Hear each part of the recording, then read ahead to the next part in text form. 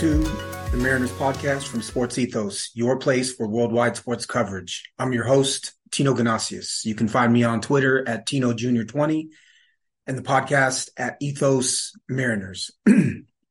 Today, I am going to assess the performance of each of the Mariners batters or hitters that are currently on the 26-man roster. I'm going to go from Cal Raleigh at catcher all the way down to Teoscar Hernandez in right field. We're going to talk about their performance so far this season, what the expectations were, what the projections look like, and then deep dive into some of the more advanced metrics as to what they can do to improve their performance and what they've been doing well. Found some really interesting things as I dove deeper into the performances of each of the Mariners hitters so far this season. There's a lot of reason for excitement and improvement. Not a lot of players overperforming their expectations. I think that overall, the park has had a big impact on the Mariners' ability to hit this season. T-Mobile warms up as every other park does, but is a lot more hitter-friendly as the weather gets warmer. So let's dig in. Today I'll do hitters. Tomorrow I'll do pitchers. Again, this was a pretty fun exercise for me there's the eye test, which I certainly, having watched every Mariners game, you certainly have your idea as to what it is that you see as you're scouting and as you're evaluating. But the reality is that it has to be backed up with numbers as well, that the numbers and the eye test are both important. So I try to incorporate both when looking at the Mariners hitters. So with that, let's get started. Again, I'm going to go from catcher to right field in order. Cal Raleigh is the first player I looked at. Cal Raleigh is so far this season. Okay, I should do a little pre-frame here as well. I did use Fangraphs WAR as the WAR number that I'm sharing. I'm also citing WRC plus, which is weighted runs created plus, as another stat. For those who don't know, average WRC plus is 100. Anything below 100 is a less than average offensive major league player. Anything above 100 is above average. As an example, a 110 WRC plus means that player is 10% better than league average weighted runs created. So Cal Raleigh is good for 1.7 WAR, Fangraphs WAR so far this season. It's a pretty big number. He's looking like a 3-WAR catcher that incorporates defense as well. Cal Raleigh this season, in 294 plate appearances, has 11 home runs, 37 runs, and 35 RBIs. He's got about a 10% walk rate, 26% strikeout rate. Those are all kind of in line with what I expected to see from Cal Raleigh offensively this season. His triple slash is 233, 299, and an OPS of 703. You'd like to see that OPS a little bit higher. I believe he was in the 770s last year, if I'm not mistaken. And his WRC plus is 99. So under the hood, what's going on with Cal Raleigh? As I dug, what I found is that his OPS, his on-base plus slugging, has decreased each month over the course of the season. March, April, it was 801, all the way down to July. So far, it's 509. Is that injury? Is that fatigue? Is he playing too much? I don't really know, but clearly there's something going on with him with the decrease in OPS. Pitchers could also be approaching him a little bit differently as well. This season, he's making more contact than he did last year, but the contact he's making is weaker. So 11.6% barrel rate this season, 15.4% barrel rate last season. That was one of the big deals with Cal Raleigh in 2022 was the 15% barrel rate. Hard hit rate is down about 4% over last year. His ground ball percentage is up. His line drive percentage is up, but his fly ball percentage is down. And really, Cal Raleigh makes his hay offensively by hitting fly balls and home runs. Swinging strike rate, interestingly, is down a bit. And then his triple slash versus right-handers is 225, 302, 720. But versus lefties, it's 211 with a 584 OPS. So clearly he's not hitting for power versus left-handed pitchers. We knew that. That's why the Mariners also rostered Tom Murphy. But the numbers so far this year support that. The only other numbers of note for me is that he's a little faster than I expected. His sprint speed is in the 45th percentile. So he's hitting the ball more often. He's not hitting the ball as much in the air, and he's not hitting the ball as hard as he did last season. His swing path could be different. He could be hurt. As I said, his OPS has decreased each month over the course of the season. But he's played a solid defensive catcher. I think he is a slightly above league average catcher all in all. His projections for the season are 20 home runs, 67 runs, 64 RBIs, and he projects out as a 3.1 WAR player. A 3 WAR catcher who is not playing every single day is of great value to really any team. The grade that I gave Cal Raleigh for the first half is a B. I gave him a B because I think there's more power in his bat. I think a slight change in his bat path or his swing path could help him quite a bit. So he has not hit for the same amount of power as he did last year, but everything else is kind of in line.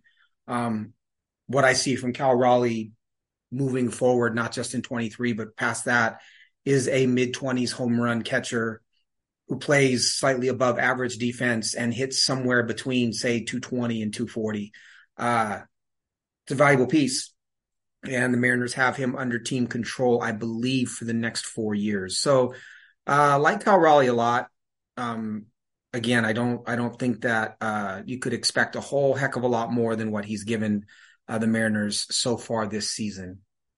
So Cal Raleigh is a free agent in 28. So the Mariners have 5 years of 4.5 years of team control, and he's only 26 years old.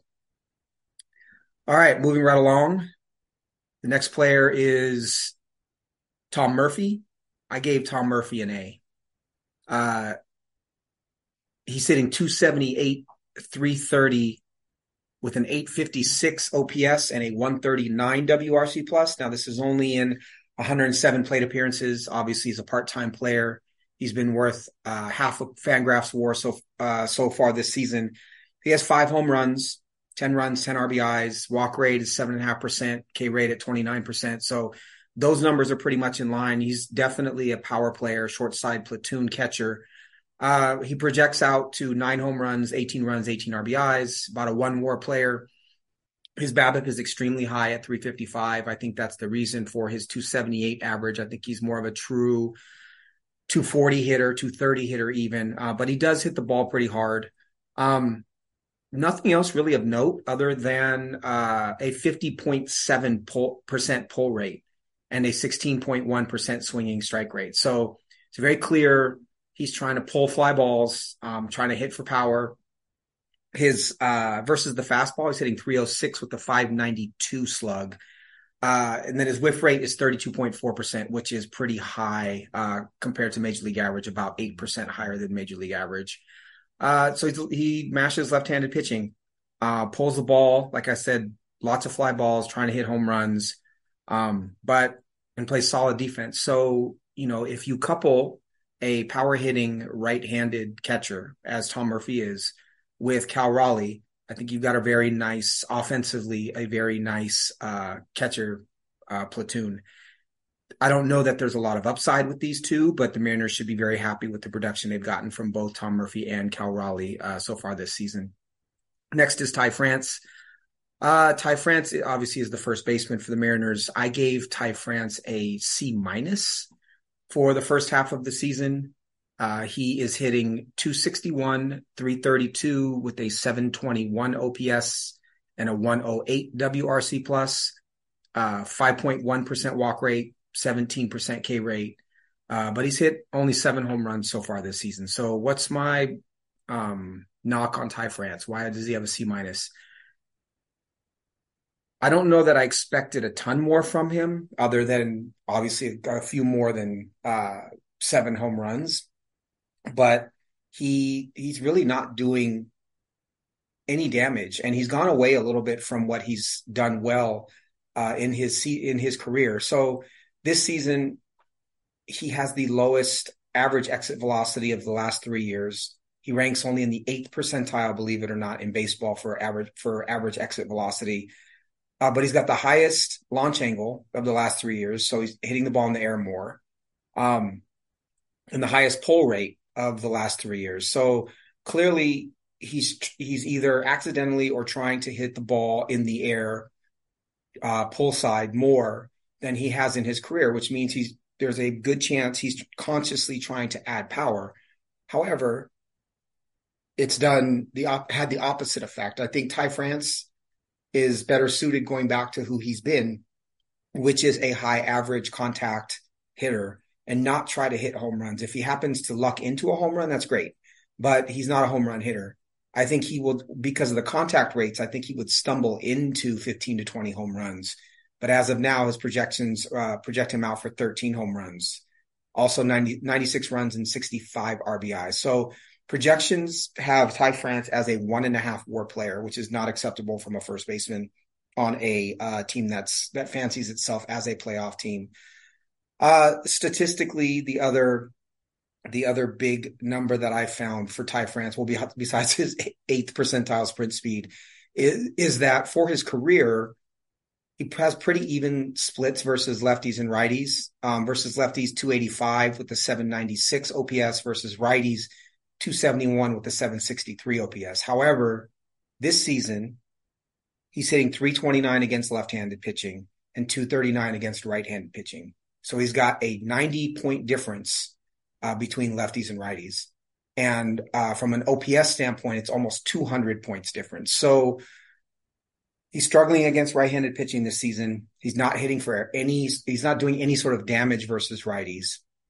And he's looking like a 13 to 15 home run hitter at first base. If he's hitting 300, right? If his on-base percentage is, say, 360, then you can deal with the lack of home runs at first base.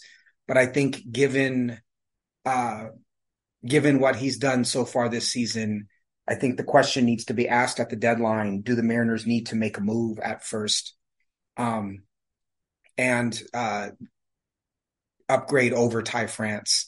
I do think that as long as Mike Ford doesn't get too exposed, we'll talk about him later, Ty France could sit against some tough right-handers and have Mike Ford play first base. But obviously that's not what you expected from Ty France coming into the season. So again, he gets a C- from me. It's below average offense at first base. He can't hit right-handers very well. He plays an average first base defensively from what I can see. And the Mariners need to improve there. So the previously mentioned Mike Ford projects out to 15 home runs, if you can believe that, and to be a 1.3 WAR player. That's only 0.2 WAR behind Ty France in limited action. What is Mike Ford? He is a dead fastball, pull fly ball hitter through and through. He's a strong side platoon DH right now and first baseman. And really, that's it. He's looking to yank the ball down the right field line or to right field with every swing that he takes.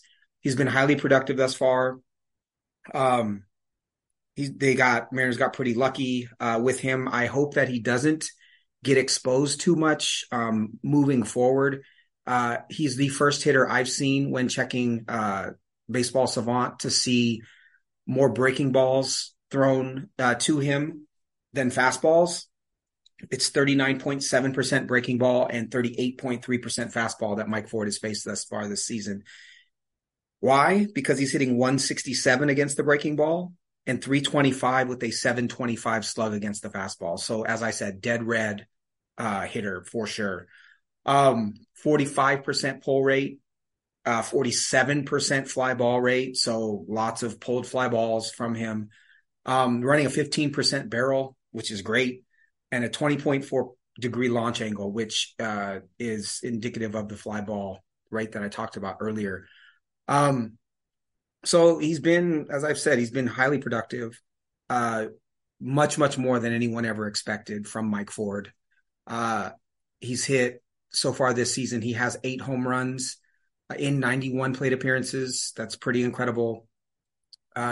But I do think that Mike Ford, if exposed too much, would face some struggles. And I think that's why he hasn't been a major league regular thus far. As long as he has fastballs to hit and can get into fastball counts, Mike Ford is going to continue to do damage. A couple other stats of note. His chase rate is 23.6%. So that's the percentage of pitches outside of the strike zone that he swings at. That's 5% lower than league average, which is great. And his whiff rate is 29%, which is about 5% higher than league average. So he swings and misses more often, but he doesn't swing or chase nearly as much as other hitters do. So A+, Mike Ford, great job. Keep it up. Hope he continues to see fastballs. On to everyone's favorite, Colton Wong, second baseman the Mariners signed from the traded for from the Milwaukee Brewers, in the 2023 offseason, 22-23 offseason. Everyone knows Colton Wong's been horrible. So far this season, he's hitting 161, 247 on base percentage, and only a 458 OPS, which is horrendous. Good for a 36 WRC plus. He has one homer. He has no steals. He's been crappy, just to be blunt. His projections are terrible. I'm not even going to read them. You can extrapolate from what I just said, what you think they're going to be. He is a negative WAR player as of right now because of his bad offense. He's also a negative defensive WAR second baseman as of right now. So obviously 1.6% barrel rate, 27% hard hit rate, all terrible numbers. Is the lowest average exit velocity of his career. One positive or potential positive where you can look for some regression to the mean or progression to the mean, I guess, is that he has a 205 BABIP, which is very, very low. That means he's gotten unlucky on some balls, but I also think it's a product of him not hitting the ball very hard. Highest ground ball rate since 2020, lowest line drive rate of his career, highest fly ball rate of his career. So he's hitting the ball up in the air too much. And his speed is only in the 40th percentile, which is obviously not what you would expect from him as your light hitting second baseman. So I gave him an F. Obviously, if there was a G grade, I would have given him that too. But as I've said previously, I think it's worth saying why or exploring why Jerry Dipoto traded for Colton Wong. Dipoto has been ripped for Wong's performance and for the fact that the Mariners acquired him. But since 2017, 4 of his 6 seasons, he had a WRC plus of higher than 107. And in 2022, it was 117. In 2021, it was 110. So last year, from a weighted runs created perspective, which is a good overall all-encompassing offensive statistic, Colton Wong was 17% better than your league average hitter. Not at second base, but in the entire league. He was 17% better. So, and the previous year, he was 10% better. So Jerry Dipoto didn't see this coming, obviously. And he's paid to predict what a player is going to do next season. We all know that. But it's hard for me to find fault in his decision to bring in Wong because of his performance over the last 2 years. There's nothing in his profile besides being 32 that said he was going to fall off a cliff. But this year he's hit the ball with a wet noodle. And there's no reason for opposing teams to fear Colton Wong and that Colton Wong would do damage. So last season in 22, he had 24 doubles, 4 triples, and 15 home runs. The previous year in 21, he had 32 doubles, 2 triples, and 14 home runs. So he was hitting doubles. He was double-digit home runs, and the power has absolutely disappeared. So I had a buddy who I was going back and forth with about Colton Wong, and Jesse Winker for that matter, text me yesterday, and we were debating, and he's like, well, Wong was in a launching pad, Winker and Wong were in a launching pad in Milwaukee and should have known that they were going to fall off a cliff. And Milwaukee's actually has been a below average hitters park for left-handed hitters 3 years rolling. So it's 98 overall, 3 years rolling is the park factor on Baseball Savant, which means it's 2% more difficult for a left-handed hitter in Milwaukee. But the home run Park factor was 110. So it's 10% easier for a lefty to hit a home run in Milwaukee. Seattle is 89 overall and a 90 home run, 3 years rolling for left-handed hitters. So yes, does the park impact Colton Wong? Absolutely it does. Should we have expected a slight dip over his 117 WRC plus? For sure, but not to where he is. I think the park is contributing. Obviously, he's declining physically because of his age, but the power is just gone. The confidence is gone. The production is gone. And the Mariners need to do something about a second baseman that can hit right-handed pitching. F grade, Colton Wong, I was rooting for you. At this point in time, I can't defend you anymore. Jose Caballero. Caballero has played a little bit of shortstop, a little bit of third base. Really, he's a second baseman by trade. He's been a revelation for the Mariners. They got him from the Diamondbacks.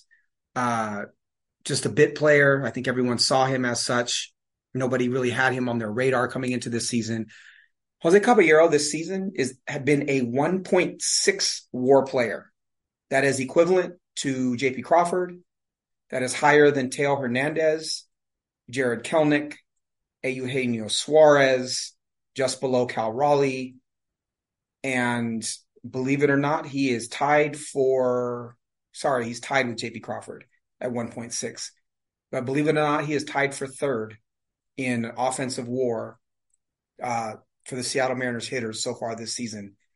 So 1.6 WAR, 3 homers, 15 steals, 12% walk rate, 21% K rate, 233 average, but a 361 on base percentage and a 110 WRC plus.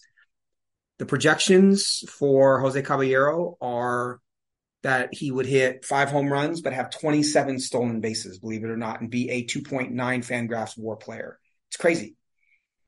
What's even more crazy than that is he's a fly ball hitter.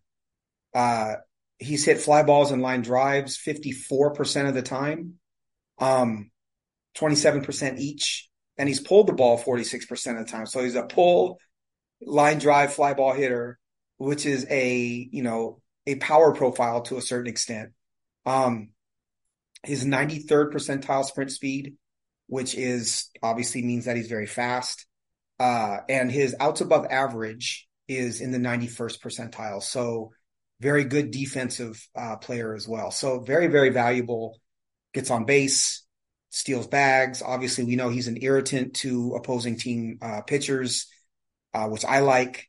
Has played a very good defensive second base for the Mariners. All these things look great. But the scary part about Caballero's profile is that he is a 308, 455, 878 OPS hitter so far this season against lefties, and he hits 191 against right-handers. So he clearly is a short side platoon, middle infield utility player. Very clear. I think that there's lots of value in that, but that's who he is. He's also redundant, he renders Dylan Moore redundant because they do essentially the same thing. Dylan Moore signed a 3-year, almost $9 million contract with the Mariners this offseason. And so now you have 2 players in Moore and Caballero who do essentially the same thing. I don't think it's necessary to have them both unless one of them is platooning in left field as well. But to have those 2 plus AJ Pollock is overkill to me. And I think that one of those positions needs to be replaced eventually. One other thing with Caballero is I think he is starting to get exposed as well. 414 on base percentage in May, 368 in June, so far 278 in July. So he's not the answer as a starting second baseman, in my opinion. But he is a big contributor, and I gave him an A for his first half grade. Super unexpected. Next is Dylan Moore. 30 plate appearances so far this season. It's not enough to truly judge. In 2022, he hit 224 with a 368 OBP, 6 homers and 21 steals in 255 plate appearances. Who does that sound like? To me, that sounds like Jose Caballero. Low average, high on base percentage, 20 plus steals. So to me, they're the same player. if they continue down the path that you would expect from both of them, they're the same player. I gave Dylan Moore an incomplete. I think Dylan Moore wins out because of the salary. Unfortunately, I like Caballero better as a player. I think Caballero plays better defense, and I like the edginess of his attitude on the field. But we'll see. I don't think it's a problem to carry both of them if you're not carrying AJ Pollock as well, but we'll get to him. Eugenio Suarez, Mariners third baseman. So far this season, Gino has hit 11 home runs, 52 runs, 52 RBIs, a 10.3% walk rate, a 28% K rate. 28% K rate, hitting 227, 323 with only a 700 OPS and a 101 WRC plus. 36 runs, 52 RBIs. That is different. So Suarez is a notorious kind of hot weather second half hitter. He projects out to 20 home runs, 95 RBIs, and 2.5 WAR. His barrel rate is the lowest it's been since 18, but it's still in the 82nd percentile. He's still hitting tons of fly balls. His hit rate is the highest of his career. He's hitting the ball harder than he ever has. He's pulling it a little bit less. He doesn't have any real platoon splits to speak of. And he's been a 93rd percentile outs above average third baseman for the Mariners so far this season. So, he is a value, plays a very good defensive third base, hits the ball hard. But he's another dead red fastball hitter. 268 with a 428 slug versus fastball, 165 against breaking pitches, 167 against off speed. So I think he's going to heat up. There have been signs for his career. His OPS is in the 700s, March through July. Career OPS in August is 849. Career OPS in September, October is 817.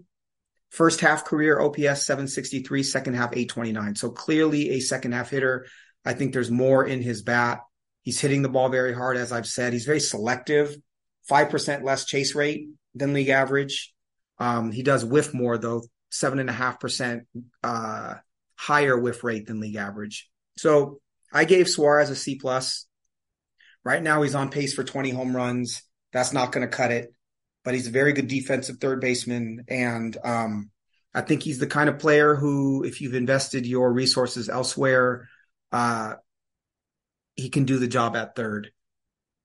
Also, if you take a look at third baseman or third base production across the league, it's not a position that hits for nearly as much power as I think it has historically.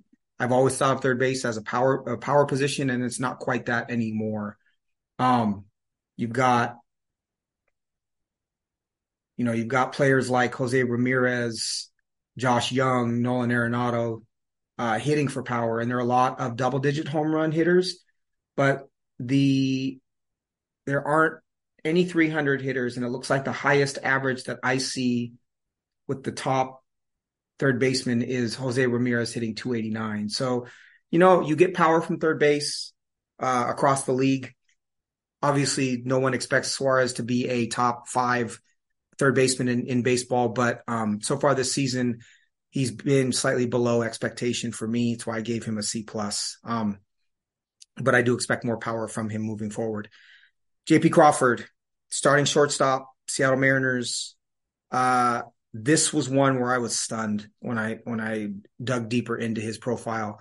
1.6 WAR player so far this season, 8 homers, 33 runs, 33 RBIs, 14.3% walk rate, which is pretty freaking awesome. 19.5% K rate, so below 20% K rate, which is also awesome. 47 runs, 33 RBIs. I screwed that one up too. But so you've got on base percentage from JP Crawford. You've got some more power than one expected. He projects out to 15 home runs for the year. and to be a 2.9 Fangraphs WAR player. He's increased his average exit velocity by 4.5 miles an hour over last season. He put in a lot of work in the offseason to swing the bat harder and to make more contact or better contact with the ball. His hard hit rate is only 39.1%, but that's the highest of his career by 5.4%. His pull rate is 41%, highest since 2018.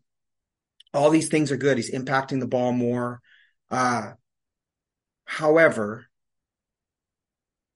what I found really fascinating with JP Crawford. So again, 362 on base percentage. That's awesome. 757 OPS. That's awesome. 15 home runs from your starting shortstop. Take that as well. All those things are in line. All those things are great. Strong side platoon or strong side is better than a short side. Hitting has an 822 OPS against righties, 602 versus lefties.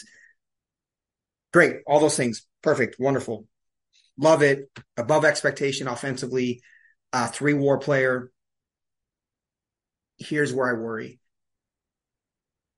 In 2020, JP Crawford's outs above average was in the 98th percentile. Eye test also says JP Crawford was a phenomenal defensive shortstop in 2020. 2021, it goes down to 54. So 54th percentile outs above average in 2021, big drop off, right?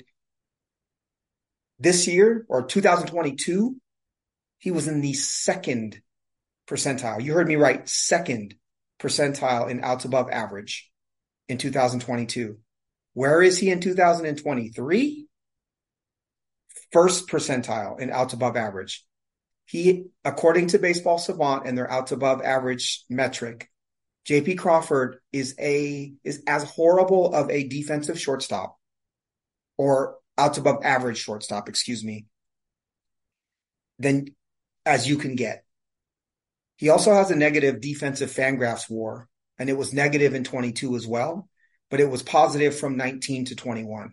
So I'm not the biggest proponent of defensive metrics for baseball players, but you have to start somewhere. And if multiple metrics are saying the same thing, there's truth in it. The eye test also says to me that he's not remotely the defensive shortstop that he was 2020 and prior. Another metric, his speed. So I'll just read the percentile speed on Savant, which measures your sprint speed versus other players in baseball. In 17, it was 70th. In 18, it was 73rd. In 19, it was 62nd. In 20, it was 45th. In 21, it was 61st. So you're talking about, barring injury, somewhere in the 60th or 70th percentile for sprint speed. Last season, 38th percentile. This season, 36th. JP Crawford is not fast. He used to be above average speed-wise. He's now below average for a major leaguer. So you got a shortstop who is obviously maturing as a hitter, but is declining defensively, does not make any plays that he's not supposed to make anymore, right?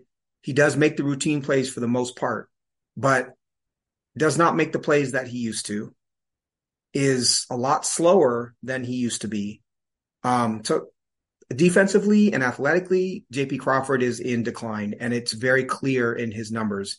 Physically, he's in decline.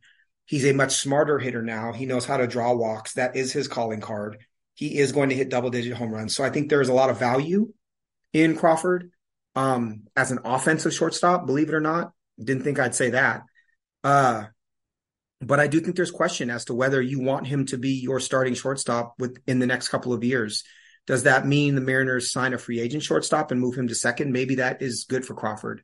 Does it mean that he plays for the next couple of years and then the Mariners bring up one of their big shortstop prospects like a Cole Young or eventually Felton Celestin 4 years from now, or an Axel Sanchez or Arroyo, maybe. Michael Arroyo, maybe. But it's interesting when you look under the hood with JP Crawford to see just how Physically, he has fallen off. Again, appreciate the offensive output.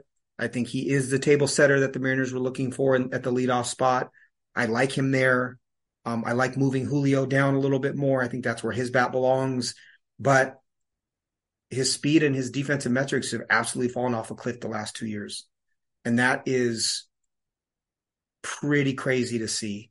So he gets a B. The B is for the offense, not for the defense. I will be very interested to see what his defense and his speed look like moving forward. He has to walk at a very high clip to be of value to the Mariners. Jarred Kelenic. So far, Kelenic is hitting 245. His OPS is 755, WRC plus 111, 9.5% walk rate, 33% K rate, 11 homers, 11 steals. So much of Kelenic's production came from the first month or so. We all know that. I have to be honest, I gave him a B for the year because you have to take into account that first month and a half or so. But the reality is I'm worried about Jarred Kelenic. Very worried. He projects out to 20 homers, 73 runs, 75 RBIs, 20 stolen bases, and a 2.7 Fangraphs WAR. He's run a really high BABIP at 348. Part of that is because he hits the ball very hard. His ground ball rate is slightly high at 45%, pull rate of 43%. But hits the ball hard, as I said, impacts the ball when he hits it. It's just a matter of getting him to hit it. His whiff rate is 8.5% above league average. And his monthly batting average, March, April, it was 308. May, it was 250. June, it was 173. July, it's 222. So he had that big first month and fell off a cliff. I've spoken about this before. Average versus fastballs, 296 with a 533 slug. Average versus breaking balls, 200 versus off speed, 215. And those have come up in the last month or so. He also is a 288, 845 OPS hitter versus lefties so far this season, and 232 to 726 OPS versus righties. That is not something that I expected to see from Jarred Kelenic. And then lastly, he's a 73rd percentile sprint speed and 72nd percentile outs above average. All right, lots of stats. So where does that leave us with him? 2020 projection, that's great. 2.7 Fangraphs WAR, you'll take that from your young 23-year-old left fielder. But month to month, he's been on decline, and he can't hit anything but the fastball. There's also too much swing and miss. So we know he can hit the ball hard, but what I have in my notes is if he can learn to hit stuff with a wrinkle, meaning an off-speed or a breaking ball, he'll be a star. But if he can't, he is going to be a platoon player and one that can only hit a fastball. He's going to have to take pitches and get into fastball counts to be effective. Defensively, in my notes, I said defensively, his outs above average is good, but his Fangraphs WAR defense is negative. The eye test says he's I think that's about where I stand with him defensively. So again, is he a star? I don't know yet. I hope so. But he's going to have to make some big adjustments in order to get there. Too much swing and miss and can't hit a breaking ball. AJ Pollock. AJ Pollock was signed to a 1-year, $7 million contract in the offseason, and he was signed to hit left-handed pitching, basically a hedge against Jarred Kelenic not being able to hit lefties. Pollock has been a star in the past. Go look at his numbers. You might question whether calling him a star is exaggeration. Go look at his numbers. AJ Pollock has been very, very good career-wise. He's had some very, very good years. But all I cared about when he signed this contract was that he could hit left-handed pitching. Do you know what he's hitting against left-handed pitching so far this season? 136 with a 376 OPS. He's been horrendous. I gave him an F. Career, 277, 327 OBP, 840 OPS versus left-handers. So the career numbers say he hits lefties. Now his BABIP has been 161. That's very low. That means it's going to bring the average way, way down. But not so low that you would expect him to hit 136. Ground ball percentage, 50%. He's hitting a lot more ground balls than he has in the past. But his batted ball metrics overall, they're down for his career, which you would expect at 35 years old, but they're not horrible. And he's been a bit unlucky. But how much longer can the Mariners carry AJ Pollock and wait for him to become that short side platoon left fielder or DH? To me, he's a DFA candidate. And as I've said, if Pollock can't hit righties, Caballero can't hit righties, and Dylan Moore can't hit righties, why are you carrying all three? Because the two players that really do need to be in a platoon role are Colton Wong, if you keep him, and Jared Kelnick. So you've got three players essentially for two spots, in my opinion, from a roster construction perspective. AJ Pollock, again, is a DFA candidate. Would not surprise me to see Pollock get DFA'd. They're certainly going to choose, I think, Caballero or Dylan Moore over him. More because of the 3-year contract, I would assume, and because there's some upside there.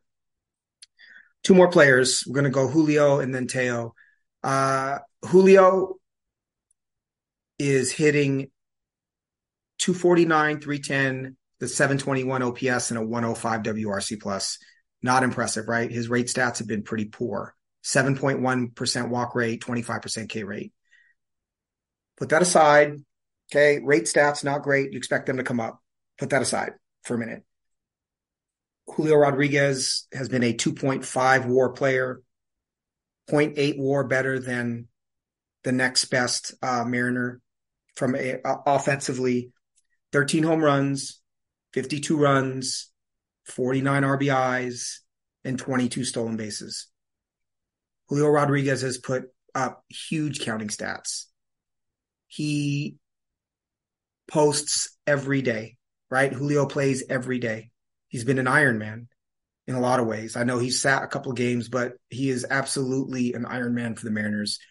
His projections, 24 homers, 95 runs, 89 RBIs, 40 stolen bases, and a 4.5 WAR player as a 22-year-old center fielder. Also, he's been a Gold Glove center fielder. When I look at Julio as a center fielder visually with my eyes, I see a Gold Glover.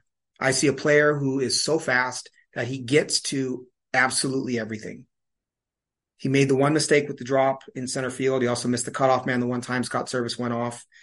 But that he's also 22, right? The numbers back it up. Sprint speed, 97th percentile. Outs above average, 99th percentile. So metrics also say that Julio has been a Gold Glove center fielder. These stats are incredible. Remember, he's 22. So you got a 22-year-old who is a Gold Glove center fielder under team control until the world blows up and is on pace for 24 homers, 95 runs, 89 RBIs, and 40 stolen bases. And he hasn't gotten hot yet. If Julio Rodriguez gets hot, or if he can start to get out in front of pitches and hit them to left field, the way he did in the home run derby when he put up 41 home runs in round one, because they were all to left field. I'm telling you, Julio he's going to hit 40 home runs. So if he gets hot this season, you are looking at a 30 homer, 40 steal, 100 run, 100 RBI, Gold Glove center fielder. That's Ronald Acuna, right? So folks who are down on Julio, who say he's had a poor year thus far, who criticize him, go away. Let the kid grow. His growth arc is, he's progressing in a way that I think is more than acceptable, right? The expectations for him are so far further and higher than anyone should ever have for a 22-year-old. He's been awesome. His average exit velocity, 93rd percentile. Max exit velocity, 97th. Barrel rate, 63rd. But 3% lower than last season. I think that comes up as he starts to pull the ball more. Hard hit rate, 91st percentile. I'm telling you, man, the dude is a freaking superstar. I know people want him to be. And I'm telling you right now, he already is. I don't care about the rate stats. Look at the counting stats. Look at the defense. I gave him a B plus because he needs to pull the ball more. And I think there's a lot more power in the bat. He knows that. My expectations for Julio are incredibly high as well. His rate stats are not nearly where they should be. I think he is an 850 to 900 OPS player. I think Julio can hit 300 if he can learn to balance pulling the ball in the air with driving the ball to left field, with driving the ball to right center. That's going to come with experience. That's going to come with better pitch recognition, right? You want to see Julio go with the pitch more. And so if he has breaking stuff that he can pull, then he should try to pull it. If he has fastballs in fastball counts, he should try to get out in front. But he's got to get into those counts first. And right now, obviously, it looks like he's swinging all the time and hitting the first or second pitch that he sees. Julio gets a B plus for me, but that's because the expectation of Julio Rodriguez is so high. Again, don't be surprised if it's a 30-40 season with 100 runs and 100 RBIs and a Gold Glove. It's just freaking amazing. You're talking about Ken Griffey Jr., you're talking about Ronald Acuna. That's the stratosphere that Julio is approaching. All right, lastly, Teoscar Hernandez. I gave Teo a B plus. Teo was acquired in the offseason from the Toronto Blue Jays for Adam Macko and Eric Swanson. So far this season, he's hitting 250 with a 306 on base percentage and a 744 OPS. Teo has 15 homers, 42 runs, 50 RBIs, and 5 stolen bases, good for a 109 WRC plus. He projects to 27 homers, 76 runs, 91 RBIs, and 9 stolen bases, a 2.2 Fangraphs WAR player. Also hits the ball extremely hard. I won't run through all of them, but he hits the ball super hard. He hits the ball in the air. He doesn't pull the ball as much as most major leaguers do. He's 1.4% below league average. And he swings and misses a ton, 35% whiff rate, which is 10% higher than league average. And yet he still is putting up the numbers that you would expect from him. His xSlug, expected slugging, is 50 points higher than it actually is. And he is a 62nd percentile outs above average right fielder. That's a surprise to me, as is his 77th percentile sprint speed. Couple things to knock. 16.8% swinging strike rate is very high. It's his highest since 2018. And he's hit lefties much better than righties. 891 OPS against lefties, 698 against right-handers. So hits the ball hard. There was a stretch where he couldn't hit a slider. We remember that. That was not fun to watch. He was waving at slider after slider after slider. But I think he's put that in the rearview mirror. He's got a ton of swing and miss, but his barrel rate and his hard hit rate are elite. He's on pace for 27 homers and 91 RBIs. If he got slightly hotter than he has been the first half, you're talking about 30 home runs and 100 RBIs, which is what the Mariners, I think the Mariners would be elated if you told them that's what they were acquiring in the offseason. His defense and his speed have been a surprise to me, as I said. I like Teo. I hope the Mariners re-sign Teo Hernandez and put him in right field next season. I think he is a positive addition to the club. He's a leader. He hits the ball hard. He is a prototypical 30 home run, 100 RBI, strong arm right fielder, and super fun for me to watch. So those are my grades. Some deep dives into the production of each offensive player on the 26-man roster. Again, Cal Raleigh gets a B. Tom Murphy gets an A. Ty France gets a C-. Mike Ford an A+. Colton Wong an F. Caballero an A. Dylan Moore, incomplete. Eugenio Suarez, C+. JP Crawford, B. Jared Kelnick, B. AJ Pollock, F. Julio, B+. Teoscar Hernandez, B+. The Mariners definitely need to go out and acquire either a first base, or a DH bat. I think that it's imperative if they expect to make a playoff run to replace, I would assume, AJ Pollock on the roster with, barring injury, with a much better bat, a bat that can DH most of the time, um, preferably a right-handed kind of middle of the order type of hitter. Again, I go back to Jorge Soler. I know I say him every podcast. That is the player I would love to see. You sit Soler once in a while against a tough right-hander, maybe, and play Mike Ford. Mike Ford plays maybe 50% of the games where he's subbing in for Ty France sometimes and subbing in for Jorge Soler sometimes, but very effective bat off the bench. I think that a player like Soler would do wonders for this lineup. I think you would see this offense completely change. As it stands, the Mariners offense is not horrible. It's a league average offense with regards to runs per game. So we'll see what happens. It's exciting to me because I think that there's a ton of room for improvement with the Mariners offensively, and they're still in the hunt, right?